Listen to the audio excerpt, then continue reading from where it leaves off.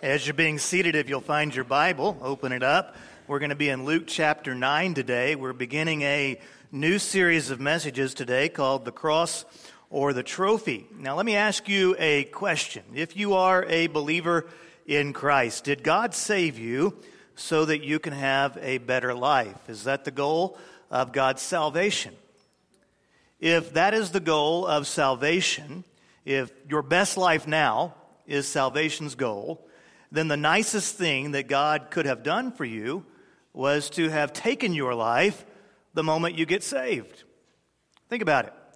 If you believe in heaven, as believers we believe in heaven, Revelation chapter 21 says that heaven is a place where there's no tears, there's no death, there's no pain, there's no grief, there's no sorrow.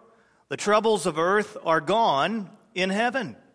So if the goal of our salvation here was merely for us to have a better life, then the nicest thing that God could do to us is to go ahead and take us to heaven. I think there's more. I think there's a reason for your salvation that is earthly as well as heavenly. There's a lot of commonalities in the room. Most of us here are believers in Christ. All of us here in the room are alive. I know, it's hard to believe, but all of us are alive. Sometimes in the morning you doubt it, but you're here, okay? We also all have good times, and we all have bad times. And then there's a fourth commonality. God has a reason why you take up space and take in air. Your life is not an accident. There is a place within the divine plan of God, a role for you to play. And so as we think about our role here on earth, I think we can break it down into two big things. Number one, God desires for your life to bring Him glory. You say, well, how does my life bring God glory? Well, first of all, you begin to understand life from a worship perspective. Whenever you see life from a worship perspective, instead of you being the center of everything, God becomes the center of everything. So instead of being self-centered and selfish, you become God-centered, and you see the world revolving around God, and your life ultimately revolves around the Lord. And so you take that singleness of purpose into every area of your life. If you're a teacher, you take it into the classroom. If you're a businessman, you take it into the office. Wherever you go, you seek to do one thing, and that is to bring glory to God. In the way that you treat your spouse, you seek to bring glory to God. The children that God has blessed you with and grandchildren, you seek to care for them in a way that brings glory to God. And so you have one agenda, and that is to act, speak, harbor attitudes that bring glory to your God and make Him known, because Jesus said we are to be the light of the world. So everywhere we go, we seek to shine the light of God into the circumstance, into the relationship, not for our glory so that everybody can look at me, but for God's glory. So, number one, you are created to bring glory to God. Number two, God has a role for you to play within His divine story. You have unique background, unique talents, you have a gift from the Holy Spirit, and there is a role for you to play within the story of God. You see, the call of Jesus on our lives always goes beyond me. The call of Jesus connects me to greater things, things which are eternal in their scope and spiritual in their essence. And so, as I was putting together the message today, I had one simple prayer, and that is that if you have not already done this, that you will make the flip. You say, well, what's the flip? The flip is moving from a life that says it's all about me to a life that says it's beyond me. I think that a fulfilled, joyful life requires that we flip our focus from ourselves to others. And so back to my initial question, did God save you so that you can have a better life? Well, there's more. But I do think God wants you to have a joyful, fulfilled life here as well. And you're not going to find that by wallowing in selfishness. You're going to find that whenever you learn to get beyond me and care about others and see your life as a part of his divine plan. Well, in Luke chapter 9, we find the disciples at Flip It Day. Jesus is going to change their perspective. So beginning in verse 1, the Bible says, summoning the 12, he gave them power and authority over all the demons and power to heal diseases. And then he sent them to proclaim the kingdom of God and to heal the sick. So these 12 men that Jesus had called to be his inner circle, they had come to Jesus with some pretty selfish agendas. They had come to Jesus with a variance of backgrounds, and they had been following him and learning from him everywhere he went. And so on this day, he summons them, and he says, I'm going to send you out. Now, if you think about these 12 guys, they were an incredible group. You have Peter, who underneath Jesus kind of became the default leader of the group. He seemed to have a very charismatic personality that people naturally gravitated towards. But Peter, that guy was an emotional roller coaster sometime. You remember in the upper room, he looks at Jesus and he's like, I will die for you. And then they leave the upper room and they go to the Garden of Gethsemane and they come to arrest Jesus. And Peter is like, I will fight for you, Jesus. And then just a few hours later, Jesus is on trial and Peter's watching from afar and he's like, I have no clue who that guy is. I mean, he was up and down. You have James and John that Jesus nicknamed the sons of thunder because these guys had problems with wanting to be the center of attention. They wanted everybody to look at me and see how great they were. And so Jesus, they're like the sons of thunder. And then you had Andrew and Philip and Thaddeus. These seemed to be more stabilizers within the group, somewhat safe choices that God brought into the group. And then you have Bartholomew and Thomas. Anybody in this room ever suffer from analysis paralysis? Yeah. You're like, I don't know if I'm trying to analyze whether or not I do. Okay. Okay. Well, Bartholomew and Thomas, they were natural skeptics. They were always overanalyzing things. And then we have Matthew, who we know for sure, and we speculate that James the Less were tax collectors. If you know anything about ancient Roman civilization, the tax collectors were the lowest of the low. When a people would be conquered, the tax collectors were the ones who had sold out to Rome, and then they would extort money from their own people for their own gain. People did not want to be around the tax collectors, and Jesus calls two of them to be a part of his inner circle. And then we have Simon the Zealot. What's this zealot all about? Well, the zealots were a militia group. And you know what they were devoted to? Killing tax collectors. They did not like people that sold out to Rome, and so they would stab them literally in the back. Jesus calls two tax collectors and a zealot to be part of his 12, and then we get to Judas Iscariot. This man who had some talent, seemed to have some ability and intellect, but he was caught in the grip of greed. And eventually his greed led him to be caught in the grip of evil, and he would betray our Lord, and his life would end tragically. Up to this point, if you really begin reading the story in the various Gospels, you find these guys were following Jesus with selfish agendas. Jesus, what's in it for us? Okay, we've left behind our family, our friends. We're following you. We're taking this risk. We're living our lives in faith. But what's in it for us? But then notice what Jesus did. He sent them out. It is amazing how much conflict can be solved when you just simply move from inward thinking to outward thinking. When you move from selfishness to giving. I see this in churches, I see this in marriages, I see this with individuals. I got so many problems, I got so much conflict, I got to fix all this. So much can be solved whenever you just move from thinking about me all the time to begin thinking about others and how can my life be connected. Be connected to what God is doing in their life. So Jesus sends them out. Now, were they ready? Were they ready to go out on their own? Probably not. Those of you that are teachers in the room, do we appreciate our teachers here? Amen. Do you remember that first time you walked into the classroom? You're like, all these kids are looking at me. I'm the teacher. Were you ready? Probably not. Do you remember whenever the hospital made the asinine decision to let that little baby go home with you? You know, you deliver the baby, it's born, it's cute. And then they say, now you're going to take it home? Really? Were you prepared for that? I know I wasn't. I wasn't prepared at 1, 2, 3, or 4 kids, okay? I'm still not prepared. But it's my responsibility. I remember the first time that I preached my first sermon. And whenever you preach, you know, you go up on stage, and whenever you go up on stage, everyone leaves. You're kind of like, hey, where are you guys going, you know? I'm all alone up here, you know? Good luck with that, Lash.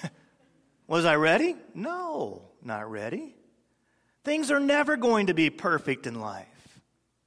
You're never going to be fully ready. But hear me well on this. If you're going to do anything with your life, you have to push through fears and go. You have to be willing to embrace some unknown. You have to be willing to embrace some risk. You have to be willing to trust in some things that are bigger than you. And as believers, God calls us to trust in Him. I said last week that your faith will never be greater than the object or thing that you, or the object or person that you place it in. And so God calls us to place our faith in Him. We plunge into the unknowns, but we do so knowing Him, knowing His goodness, His faithfulness, His power, and trusting Him. So Jesus calls these guys to get beyond themselves and to go out into the community. Now notice what He says in verse 3. Take nothing for the road, He told them. No walking stick, no traveling bag, no bread, no money, and don't take an extra shirt. Whatever house you enter, stay there and leave from there. If they do not welcome you when you leave that town, shake off the dust from your feet as a testimony against them. And so they went out and traveled from village to village, proclaiming the good news and healing everywhere. So notice here in verse 2, He gives them an assignment. They were to proclaim the good news and they were to heal the sick. Then in verse 3, He tells them what they're to take with them. He says, take nothing with you. Now, you guys know that I like to hike. And so if somebody came to me and said, hey, Lash, we want you to go spend a few days in the wilderness, and you're going to go up that mountain, and you're not going to take any trekking poles. You're not even going to take a backpack. You're not going to take any food, no extra clothes in case it gets cold. Don't even take a tent. I'll tell you what, I'd be nervous. Really? I'm supposed to go out into the unknown and take nothing?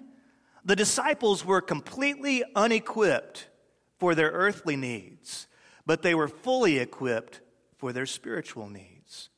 Jesus in His teaching in Matthew chapter 6 and verse 33 said, but seek ye first the kingdom of God and His righteousness, and then all these things will be provided for you. What were the things that Jesus was talking about? The necessities of our physical lives, our food, our water, our shelter, money to pay the bills, things that we need just to keep on going. You see, 101 in Jesus' teaching was a priority list. Seek first the kingdom of God. You seek to be God's child. You seek to be light shining into the darkness. You seek God first and foremost, and then God says, I'm going to take care of you. I'll provide for your food. I'll provide for your shelter. I'll make sure that you have those things which you need. But you seek me in every area of your life, and I will take care of you. Now notice, though, how He does equip these men. Number one, He gives them power. He gives them a miraculous gift. They have the ability to perform miracles. Secondly, He gives them authority. You see, power is the ability to do something. Authority is the right to do it. So Jesus didn't just say, hey, go out and do this. He said, you're going out to do this under my authority. And then He gave them a specific assignment to preach the good news and the kingdom of God. What is the good news? Well, the good news is the gospel. And the gospel is ultimately Jesus. Who is Jesus? And what has Jesus done for us? Who is Jesus? He's the Son of God. Hebrews says He's the radiance of God's glory. John says that he is the Word that was in the beginning. He was with God, and he is God. He is the Alpha and Omega of the book of the Revelation. And Jesus, the Son of God, came, and he was born of the Virgin, the story that we celebrate at Christmas. And John says that he tabernacled, that the Son of God took up residence among us so that when we see the Son of God, we see God because he and the Father are one. All of us live a life that has been stained by sin. We all fall short of God's glory, but Jesus perfectly reflected God's glory because he lived a life that was sinless. Now, you know how the story progresses. He's betrayed, he's beaten, he's crucified. But the scriptures teach that it was not the crucifixion or the execution of a good teacher, but Jesus' death on the cross was an atonement. The God-man died for your sins and mine, bridging the gap between us and God. He absorbed the wrath of God intended for sin into himself. And that wrath of God drove him to death because the wages of sin is death. But because he was sinless, because he's the Son of God, death could not contain him. So he rose again, demonstrating that he has power over death. And he says to you and he says to me, if you believe in me, you shall not perish, but you shall have everlasting life. And then as we become believers, the gospel puts us within our world to be light shining into the darkness. And you say, but Lash, this world is full of so much injustice, so much difficulty, so much grief. Well, the story ends that one day the Son of God will come again. And when he comes again, he will not come as the innocent baby of Bethlehem, but when he comes again, he will come as the King of Kings, the Lord of Lords, and every knee shall bow and every tongue confess that Jesus Christ is Lord. That is the good news that the New Testament speaks of over and over and over again. That is what we call the gospel. And Romans says the gospel is the power of God unto salvation. And that's what Jesus called these guys to go and preach. Go and preach the good news and preach the kingdom of God. What is this thing, the kingdom of God? It's God's eternal sovereign rule over all that he created. God as creator is also ruler. Now, we live in a culture. We live in a culture that ultimately says, I make my own law. And if you really reduce it down, everybody becomes a little god unto themselves within secular culture. Because you decide what is right for you, I decide what is right for me, and who am I to judge? And so we all become little laws to ourselves. The kingdom of God says that there is such a thing as a transcendent law that was instilled within the creation by the Creator. Transcendent law is truth that is true for all people at all times. It is truth that goes beyond you. It is law, it is truth that comes from the Creator. Now, honestly, if you break it down, if there is no such thing as transcendent law, there is no such thing as right or wrong. All there is opinion. You have an opinion, I have an opinion. Who's right, who's wrong, we'll never know. We're both right? Well, both people can't be right all the time. So there is such a thing as transcendent law that is just right for all people at all times. You say, well, how about Constitution? The Constitution can be the transcendent law for the community. Well, I think there's a couple things that you need to realize here. Number one, Constitution can be interpreted in a lot of different ways. Have you noticed that? Number two, depending upon where you are in the world, the laws are different. So here in Texas, you have the laws of the Republic of Texas. Okay, you hop on an airplane, you fly to someplace in the Middle East, and you might have an entirely different set of laws. So law is always changing. Law is changing within our own culture, but there are some transcendent laws given to us from God above that he has written upon the heart of man, basic right and wrong, that demonstrates God's eternal reign, his sovereignty over his creation. Well, fourth, he gave these disciples perspective. He said, men, not everyone's going to believe you. And whenever they do not believe you, shake the dust off your feet and keep on going. And then number 5, he called them to faith. Don't take anything earthly with you because I want you to trust me in everything. He called them to leave behind everything, to go, and to trust him because he wanted to do something through them. Dan, if you would come up to the stage at this time. If you weren't here earlier in the service when we introduced Dan, Dan is a church planter in Garland, and he is starting a new work that we have the privilege of being a part of and helping to sponsor. And Dan has an incredible testimony of salvation. So tell me, it's 1975-ish. You are a little boy of 5 or 6 or somewhere around there in Vietnam. Your father has been arrested by the communist regime. Your mom has had to move you all out of the city because your apartment there was confiscated and you're living life in the country. She begins to realize that you are in danger, that you and your 4 siblings are in danger. And so she comes to you one night, and what does she tell you? Yes, one night my mom wake me up and my siblings and say, we're going on vacation. So let's get on the boat. We're going to take you guys on vacation. You're going on a cruise. On a cruise, yes. Going on vacation. Vacation. And I said, okay, can I also bring my little pet chicken with me? At that time, I moved from the city to the country, and I love the country. And one of the things that I really enjoy was having a pet chicken. Some kids have Labrador retrievers. Dan has pet chickens. Yes. So she tells you have to leave behind the pet chicken, and everybody say, yes. Yeah.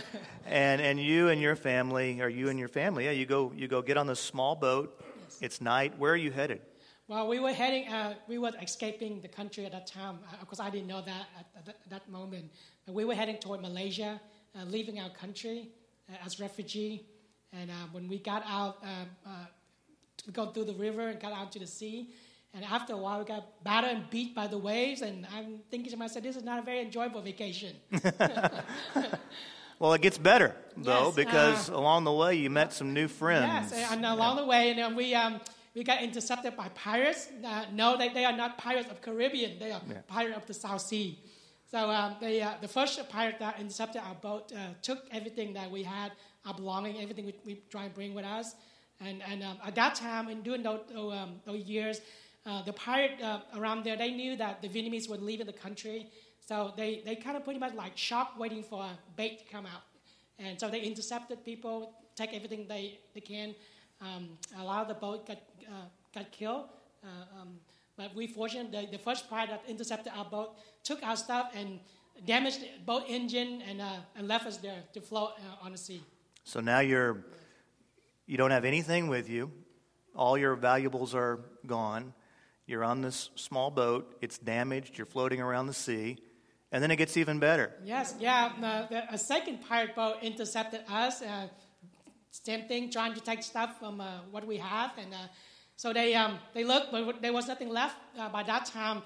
So they pretty much kind of wasted their time, make them angry. And so they ran into our boat, created big holes on the boat, basically just trying to kill us. And all the people in the boat knew at that time that if we don't do something, we basically going to die. So everybody jumped up the boat and tried to get into their boat. And for some reason, like we say, we don't know why, but they did stop and took us onto their boat and drove us close to, by this time we're in the Thailand instead of Malaysia where we want to go. And they left us, put it far away from the shore, hoping that they didn't want to get caught and that any way we can get into shore, we can survive, that'd be fine. But it was late at night. For some reason, we knew that, we didn't know that the tide was low.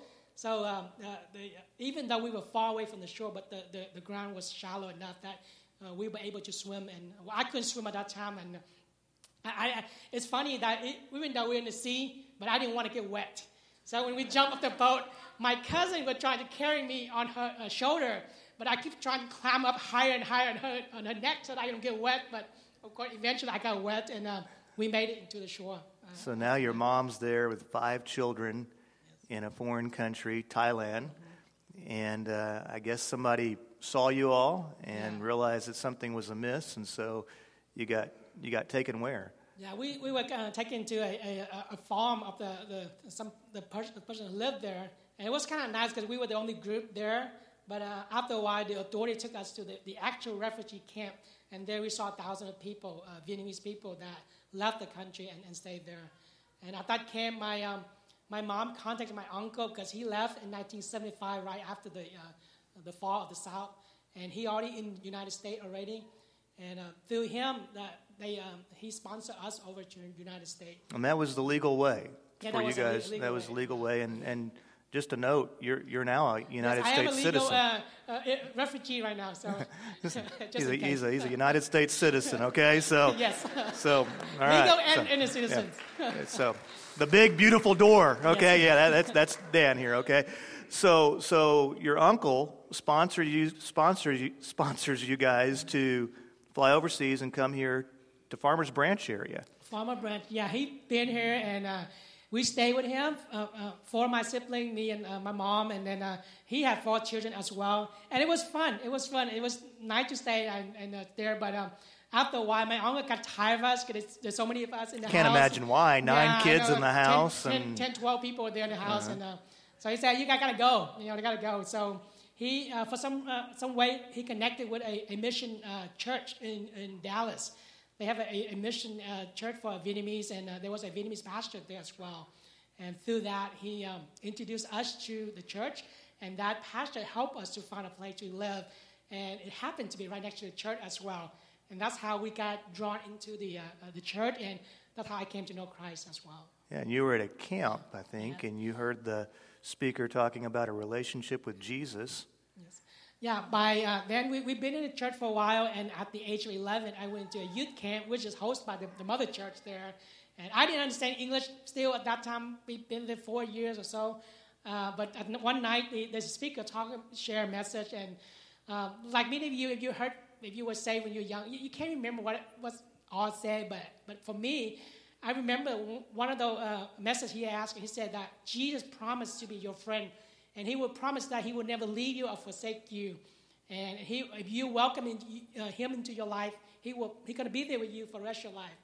At that moment in my life, I'm longing for a relationship. And to hear that there is someone who would offer that relationship and someone who would not forsake me or leave me, hey, that's a wonderful offer. And of course, when the speaker asked if you wanted to receive Jesus as your friend and your Savior and Lord, and come up, and I did. And I was at that moment expecting to see Jesus. Yes, I didn't understand. I knew there was somebody, so I went up, and the leader in front of course, he asked me to bow and pray the Lord prayer. And then I kind of, after a while, a little bit, I realized maybe I'm not going to see him. And after he said that, now you go home and tell your pastor you have received Jesus Christ, and he will guide you. At that moment, I realized, of course, I'm not going to see the real Jesus, but the reality was that he did enter into my heart and took residence in my life. And for the rest of my life from that point on, he was there. And he did keep his promise to never leave me or forsake me. Amen. And your family had come from a Buddhist culture. Yes. Your uncle that actually encouraged you to go to the church was not a Christian. No, yes. But, and that's an amazing way how God used, again, in Vietnam, our culture is Buddhist, just by culture. And so I never heard anything about Jesus or church or anything like that, Christianity, until I came over here. And until my uncle said, you got to go out of my house because it's too crowded here. And from there, we met the church, and that's where we heard the gospel and heard about Christ. And even though God used my uncle to sponsor us over here and then send it to a church, he wasn't a Christian as well as all. Yeah. And so then Dan has grown up here in the States and went to seminary and studied and got your master's degree, began feeling a call. You work in the IT industry. But you also began feeling a call, and specifically a few months ago, you began feeling a call for your neighbors, and this has led you to start a church there in your neighborhood. And Dan, we are so thankful. Are we not, church, so thankful to get to be a part of what God is doing through Dan and his ministry in Garland. You know what amazes me about your story is that everybody was chasing you. The communist regime was chasing you out of your house, and you had to flee the country, and then pirates were chasing you, and then you're left with nothing, and you arrive on the shore with nothing, and then you come over to the States, and And all along is like you're always having to leave and you're always kind of being chased by somebody. And through that entire story, God was chasing you. Yes. The grace of God was chasing you. The hound of heaven was pursuing you. He was on your scent, and he found you, and you are his. And even though you went through so much adversity and so much difficulty, God was at work through all of that, drawing you unto himself, bringing the gospel near so that you and your family might believe. Eventually, your dad was able to come over here and join the family before he passed. And I am just so thankful to have you as my brother in Christ and to have you here with us this morning. Thank you so much, Dan, for sharing your testimony. Thank you so much. Thank you. God bless you.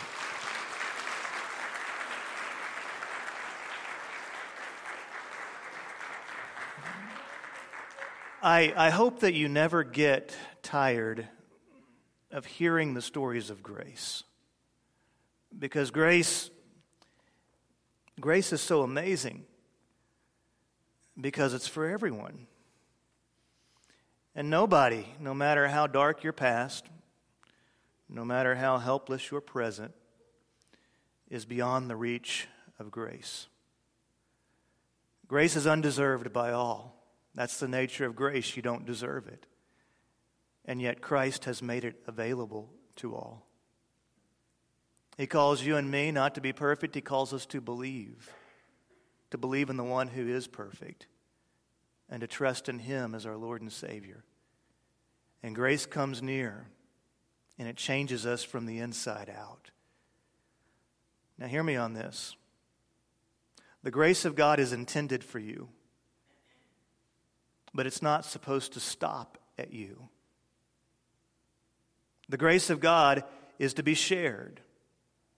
And it grieves me that sometimes the greatest gift that any of us could ever receive, grace, is the last thing that we're willing to share with other people. We become grace hoarders.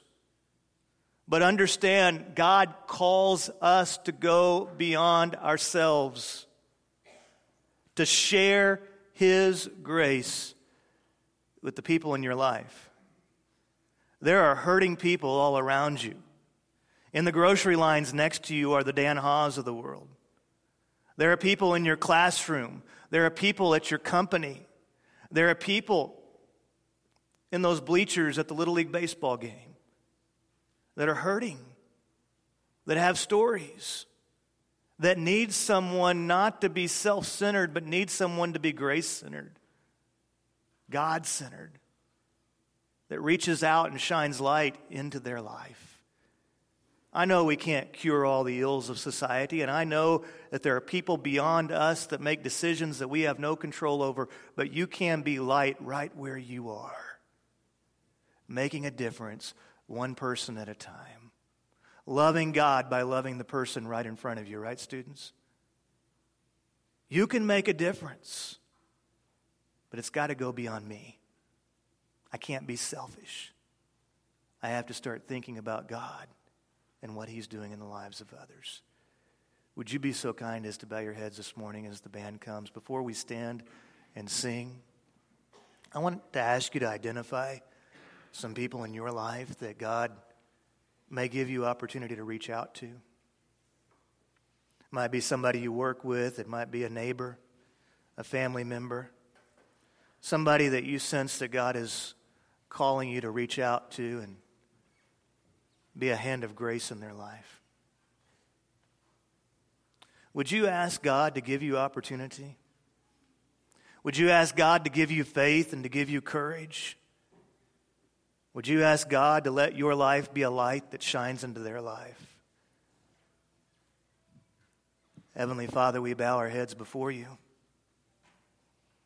And Lord, we ask that what begins in here will not remain in here. We ask, Lord, that what you birth in our hearts at this moment might overflow the boundaries of ourselves and be seen in our homes and our communities, in the lives of others. Lord, there are hurting people around us that need someone to love them as Jesus loved us, that need somebody to go beyond themselves and reach out with the hand of grace. And so, Father, we pray for opportunity to share the gospel of Christ. We pray for opportunity to be there when people come alive in Christ.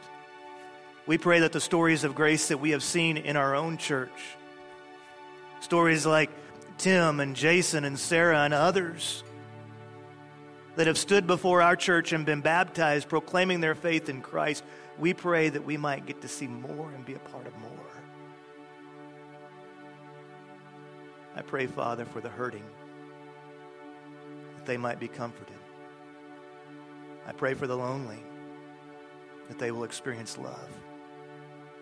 I pray for those that are spiritually lost, that they might find salvation. I pray that if there's someone in this room today that doesn't know you, that today will be their day of belief. And I pray that we as a church will worship you boldly and loudly, and that we will worship you with the totality of our lives. Help me, Lord, to go beyond me and to be a part of your story. It's in Jesus' name we pray. Amen. Let's stand together as we worship.